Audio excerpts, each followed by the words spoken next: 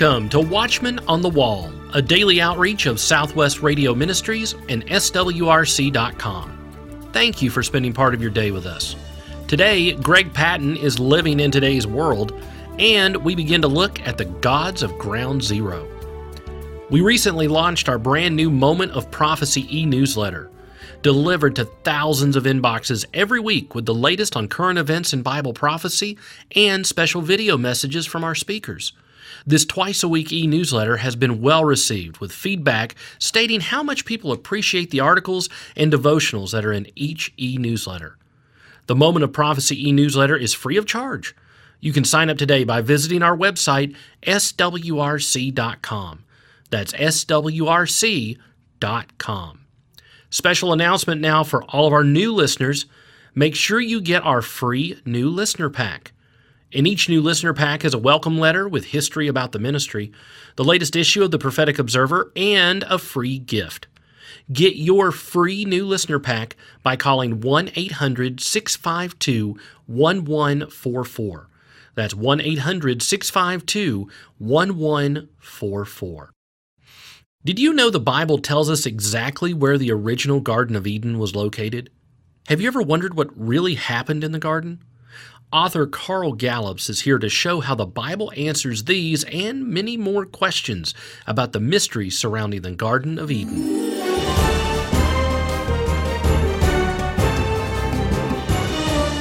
The Bible says in Genesis 3:1, "Now the serpent was more subtle than any beast of the field which the Lord God had made. And he said unto the woman, Yea, hath God said, Ye shall not eat of every tree of the garden."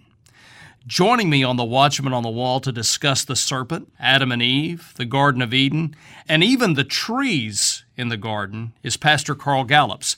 Pastor Carl is senior pastor of Hickory Hammock Baptist Church in Milton, Florida, and he's the best-selling author of The Summoning, Gods and Thrones, Gods of the Final Kingdom, and the book that we're going to talk about today, Gods of Ground Zero. Pastor Carl, welcome. Thanks so much for joining me. Hey, James, it's my honor. Thank you for having me on. This is one of my favorite topics, actually, so I'm really looking forward to it. I read Gods of Ground Zero again over the weekend. It's a great book. It's a page-turner. For the most part, it seems that we have relegated Genesis chapter 3 to the stuff of kids' books. However, on the second page of Gods of Ground Zero, you write, the third chapter of Genesis happens to be the foundational platform for the entire biblical message, including the gospel itself. Why, Pastor Carl, is Genesis 3 so foundational? The short answer is this. Genesis 3 tells us, after everything was created and it was declared good, it doesn't give us a time gap. In other words, it doesn't say, now 100 years later, so-and-so, or now the next day the serpent came, or it just says, all right, now, here's something that happened that explains everything. It explains what your world is like and what the future world's going to be like, and where we're headed and why we're headed there, and why Jesus had to come to the cross, and why Satan's kingdom has to be defeated, and how Satan's kingdom got started, and why there's so much corruption and disease and death and destruction in the world. So it is the pivotal chapter, but watch this. So when we come to chapter 3, we are told, now the serpent was the most crafty of everything God had made, etc., etc., and we'll get into that later. But then it ends with basically the curtain to that dimension of paradise, which I describe quite a bit in my book, what that means. But it's dropped. In other words, the Garden of Eden has never gone away. It has always existed, but God put cherubim and a dimensional divide, if you will, a dimensional portal was closed it's cut off to the sinful world. So that's in Genesis 3. Mm-hmm. Now, the last chapter, actually the last two chapters of the book of Revelation describe the restoration of the Garden of Eden. I mean, it's amazing because the last two chapters talk about, I heard from the throne of God a voice, and he said, behold, now all things are made new. No more pain, no more crying, no more death, no more disease, no more mourning, no more crying. Everything is made new. And then the very next chapter begins describing the existence of that eternal creation and the throne of God and the river of life that flows from it, and the tree of life is there. In fact, Jesus says earlier in Revelation, in one of the letters to the seven churches, he says, their inheritance will be paradise, comma, where the tree of life is. Mm-hmm. So even then, Jesus was saying, it's never gone away. So Genesis 3, the opening pages of Genesis talk about the fall. The last pages of the Scripture talk about the restoration. So everything in between is the story, his story, history. It's the story of what happened because of the fall and what God did about it. Well, now there's an old real estate quote that says location, location, location. Oh, yeah. So let's talk about the location of the Garden of Eden. Now, I served as an Army chaplain, and I was deployed to Iraq several times. And one time when I was in Iraq, I traveled to Al-Quma, which is 47 miles north of Basra in southern Iraq. Now, the Muslims believe that the Garden of Eden was there. There's an old dead tree in the center of the village that they say is Adam's tree or the tree of life. They will even sell you a T-shirt that says, I visited the Garden of Eden. But I'm telling you, Iraq did not look like the Garden of Eden at all to me. You say in your book that the Garden of Eden was located someplace else. Where was the Garden of Eden located? Yeah, the Bible's very clear. The last chapter of Revelation basically sets us up. But, I mean, there's from the Old Testament through the New Testament, the Bible is clear. The Garden of Eden was what is now in the location of the surrounding area and the focal point of the very center of it, Jerusalem. And again, when we get to the last chapter of Revelation, it's called the New Jerusalem, and it's called the Garden of Eden. The tree of life is there. The river of life is there. The throne of God is there. I mean, it's Jerusalem. The Bible tells us. And that's not the only places that it tells us that. And my book outlines all of that and the ancient Jewish understanding, as well as many scholarly attestations to this. I mean, geographical, historical, archaeological, biblical, theological, scholarly works that say, yeah, it's got to be in and around the area of Jerusalem. Now, when you consider what's the focal point of the New Testament, well, it's all over Judea and Galilee and all of that, for sure, that Jesus' ministry, but what was the focal point of Jesus' life? Bethlehem, 5 miles from Jerusalem, where the sheep were herded by the priestly shepherds to bring to the temple every day for sacrifice. And then where did Jesus' life end? In downtown Jerusalem, probably on the Mount of Olives, and that's a whole other book that I've got coming, but at least in the area of downtown Jerusalem. But what did that entail? It entailed his triumphal entry. It entailed a week, basically 3 or 4 days in the temple courts. Then it entailed his crucifixion in and around that area right there in Jerusalem. And then it involved his resurrection. And then it involved his ascension on the Mount of Olives, the highest mountain overlooking Jerusalem. Then when he comes back, he's coming back to the Mount of Olives. That's where his throne will be established. That's where the great white throne of judgment will take place, the judgment of the nations, Jerusalem right in the center. And then Revelation 22 says that this is the new heaven, the new earth, the new what? Jerusalem, not the new Iraq, not the new Nile River region in Africa. No, the new Jerusalem where the tree of life is. So the Bible is clear when you know what you're looking for, and I've just barely brushed the surface of the biblical evidence for it. But it's interesting that you said that in Basra, in that area, that the Muslims were saying this was the Garden of Eden and here's Adam's tree. And of course, you said they'll even sell you a T-shirt. Well, yeah, it's a tourist thing. Yeah. For the longest, they didn't have the possession of Israel and Jerusalem. But here's what's interesting and counterintuitive to their claim of Basra. On the Temple Mount, and boy, I talk about that a lot in this book because the Temple Mount is ground zero. Jerusalem is ground zero. Mm-hmm. On the Temple Mount is what is called in the Hebrew, the ancient Hebrew, Evan Hashtia. Evan Hashtia, and it means the foundation rock upon which the earth was formed. If you will go to the Temple Mount Institute today, which I was just there a couple of years ago before COVID closed everything down, I was going back and forth to Israel, of course, and go through that presentation. From the opening presentation to the last, they say over and over, this is where the Garden of Eden was. This is where Adam was created. This is where he was placed. This is the foundational place. So when the temple was destroyed and then eventually occupied by the Islamic world, where did they put one of their most important temples? On the Temple Mount. What do they claim about that temple? It's called the Dome of what? The Rock. The rock where Abraham sacrificed Isaac. And then there are inscriptions, and I have all this documented in my book, as you know, that this is the central point location of the Garden of Eden. This is the entrance to the Garden of Eden. So it has to have something to do with that Temple Mount and Satan placing his monument on it, claiming it, and Jerusalem. And not only that, but the Bible ends by saying the New Jerusalem, where the tree of life is. And it always has been there. It's never been moved. Some of the confusion comes from Genesis 2, where it describes the rivers coming out of the garden.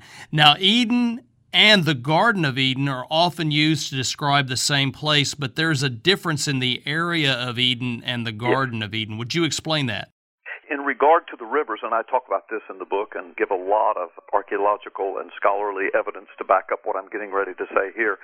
In fact, everything I'm saying in this interview, just to make it simpler for your audience, it's all backed up in my book from scholarly references. But now I tell people who say, yeah, but the rivers don't line up the same way. Of course they don't. There was an earth-changing thing called the global flood of Noah.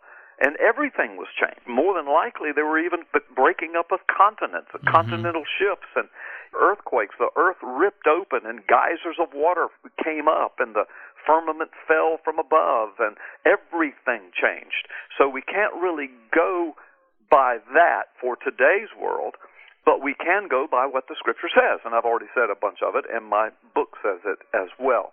Now, the area of Eden is a geographical area. And the Bible is clear, and the scholars attest to it, and the ancient Jewish scribes and teachers ascribe to it, that it's a region that God set out. He created the heavens and the earth. He created the universe. Then he created the earth. And the reason he created the earth so different from everything else, so beautiful and lush and filled with life and color and sunlight, and the temperature is perfect and the distance from the sun is perfect. Why?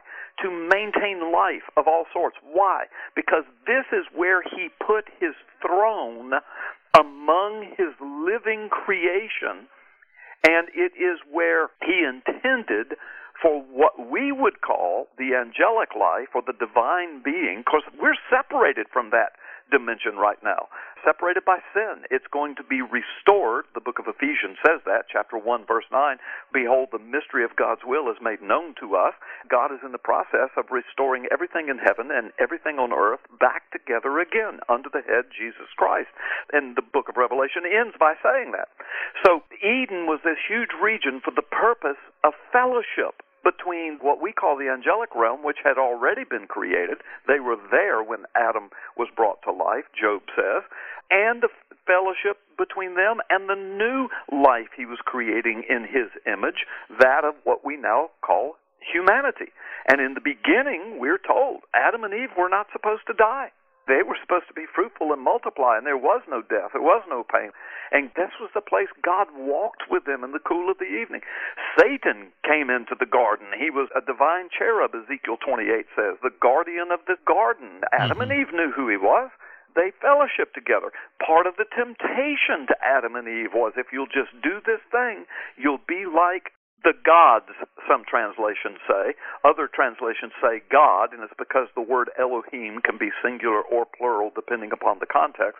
But the point he was making was, look, you fellowship with this realm that was created before you, and I can bring you up to their level. Psalm 8 says that humanity was created just a little lower than the angels.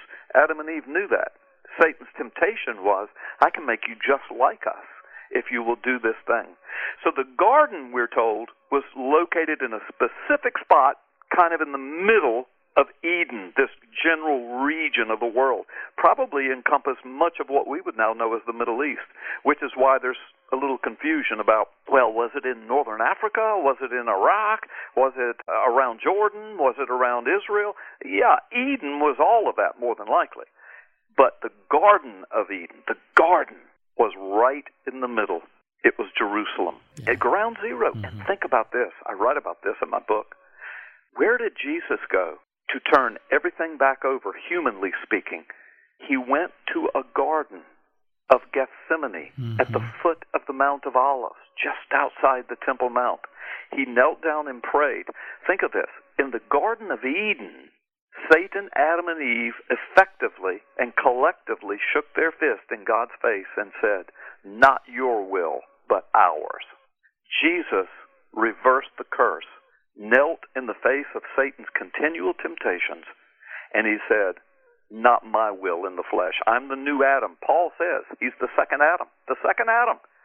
I am convinced when Jesus knelt and said, "Not my will, but yours, O Lord, my Father," I'm convinced he was in or near the spot where the fall took place. He was turning it back over to heaven's throne. He reversed the curse. He had the authority to do that. He was the second Adam. Now, there are others that agree with me, and I've got them documented in my book. I do not stand dogmatically there. I don't break fellowship with somebody if they believe otherwise, but I just see and understand Jerusalem is the center of everything. Ezekiel 5:5 says, "I have made Israel, Jerusalem." He said, "I have put Jerusalem in the center of the nations." It is ground zero, my friend, and I'm just convinced that this is why there's such a demonic struggle over it now, and will be in the very last days when the armies of the world surround Jerusalem. That's Luke 21, Zechariah 12, and Zechariah 14. Well, I'm sure that our listeners will want to have their own copy of this book, Gods of Ground Zero, and you can get a copy by calling 1-800-652-1144, or you can order online at swrc.com. If you want to understand the spiritual battle, then you need this book. You need this study. Pastor Carl, thanks again for being on with me today. Oh, it's my pleasure, James. Thank you for having me, and God bless you and your audience.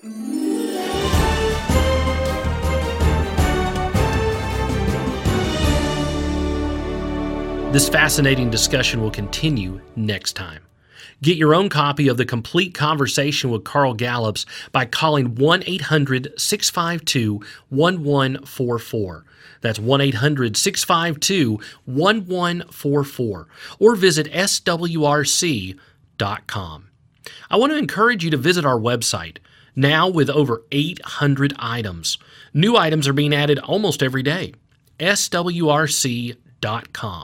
Resources by Tom Horn, Billy Crone, Jonathan Cahn, Carl Gallups, James Collins, and many, many more. Hundreds of books and DVDs right there for you. swrc.com. That's swrc.com. And when you visit the website, be sure and register for our virtual prophecy conference. Great speakers that are all online. Billy Crone, Bill Federer, Eric Barger, Michael Hoggard, Greg Patton, James Collins, Larry Stamm, Dr. Kenneth Hill, and Larry Spargimino.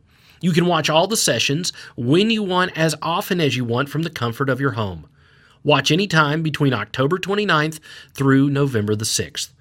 Register today for our fall virtual prophecy conference, swrc.com, and click on conferences. That's swrc.com. You know, we're able to be here each day because of your prayers and financial support.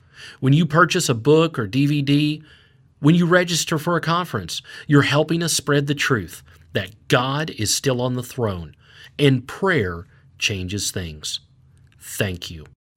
Author Greg Patton is back now with another installment of Living in Today's World. I don't know when I first learned this, but I've used it a great deal in my messages in the last few years. Whatever you're going through in your life right now, the question should be, how can I best glorify God in this thing. William Barclay said this: endurance is not just the ability to bear a hard thing, and maybe you are today, but to turn that into glory. 2 Timothy chapter 4, first 5 verses, talk about battles here. Are you in one today? Perhaps it's a financial conflict, and many people are there today. And maybe there's some dissension with a family member, having trouble with your spouse, your kids, brother, sister. You wish you could understand all the details of what's going on here, but you cannot determine the wisest way to handle this thing. And there's so many battles in life for you and me, and some of them are physical battles. Others are emotional battles, psychological things going on. Many the spiritual warfare thing that we have talked a great deal about in the last few months. When trouble comes, your best course, obviously, is found in following Almighty God. He knows exactly. He's the only one that does. He knows exactly what you're up against. He knows more than you, obviously. Some things, especially those involving relationships, rarely are solved overnight. No, they're not. Patience and faith are key players in finding just the right solution to this problem. Think about how many military commanders handle a battle. Rarely do they move without a plan of action. And often the battles we face are strategically allowed by God to increase our dependence on Him. It's not unusual for the Lord to allow us to run ourselves ragged, so to speak, until we admit that we need His wisdom. You need it, you're supposed to ask Him for it. Now, if this describes your situation, then it's time for you to acknowledge your need of the Lord. After Christ's death, the disciples went through a very discouraging time, didn't they? Peter, James, Andrew, they returned to their nets and their fishing boats. And what a surprise it was to hear Jesus calling them from the shoreline in John 21. They were right there. They were at the end of themselves, maybe where you are today, and they certainly needed the Savior. And the question has to be, are you at this point right now? And then another question we may have has to do with the will of God. It's been said, I think George Truett said this, to know the will of God is the greatest knowledge, and to do the will of God is the greatest achievement in life. We know in the Bible there are plenty of examples of people who believe they should do one thing when God has another idea in mind. Now, that wouldn't be you, would it? This was the case with the Apostle Peter. When Jesus found him, he was totally engulfed in his work. A workaholic? Yeah. He believed that the Sea of Galilee was where he belonged, and yet Jesus knew differently, didn't he?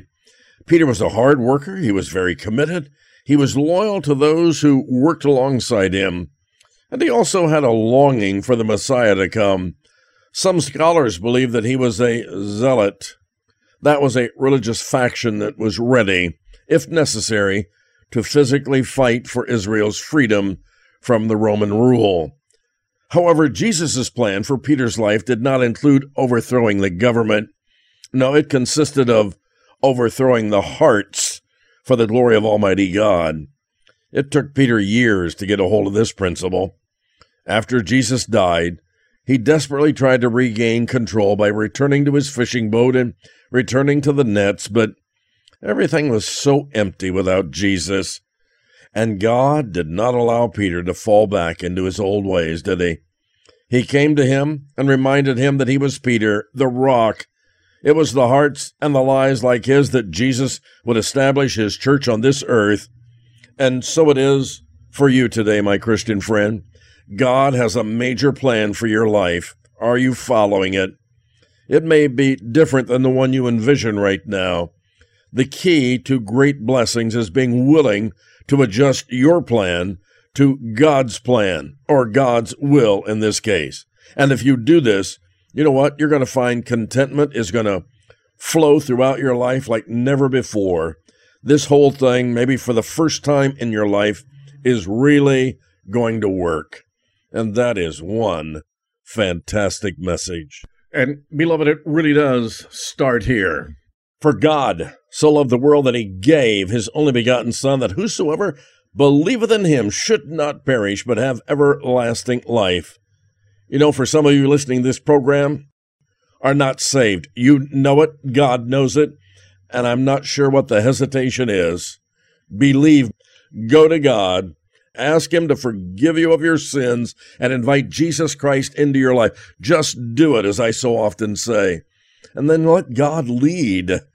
What is the question mark? If Satan can delay you one more day, today might be your last day on earth. You never know. Oftentimes when I'm preaching, I think that very thought. This might be my last message ever.